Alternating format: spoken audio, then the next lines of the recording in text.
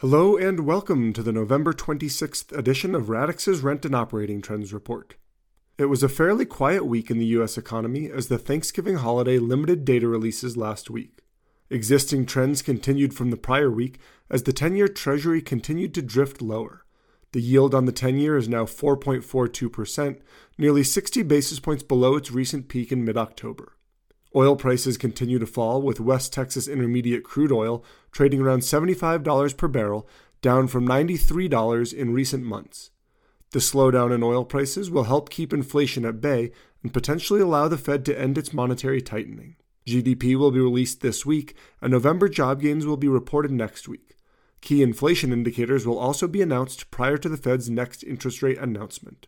Multifamily fundamentals have not deviated from their slow decline.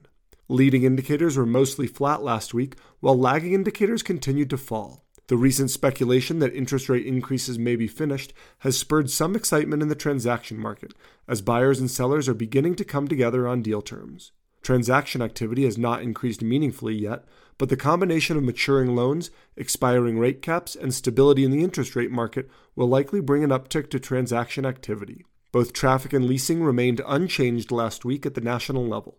Additional evidence of seasonality is emerging in the traffic and leasing data as the annual change in both metrics is essentially flat. North Carolina markets had a strong week last week, with Raleigh and Charlotte gaining the most traffic. Other struggling markets, including Phoenix, Austin, and San Antonio, also saw modest gains in traffic last week. This is good news as traffic in each market outpaces the national average. New supply will continue to depress these markets, but if traffic remains elevated, that is a strong indication that demand will remain once the development cycle eases. Occupancy fell 3 basis points nationwide last week. Again, optimism emerges in the Sun Belt as Orlando, Nashville, Charlotte, and Atlanta led the nation in weekly occupancy gains. While all these markets maintain occupancy rates and rent growth well above the national average, slight increases, especially this time of year, are a welcome sight. The gains are also meaningful as San Antonio, Austin, and Atlanta have experienced some of the largest occupancy declines over the past year.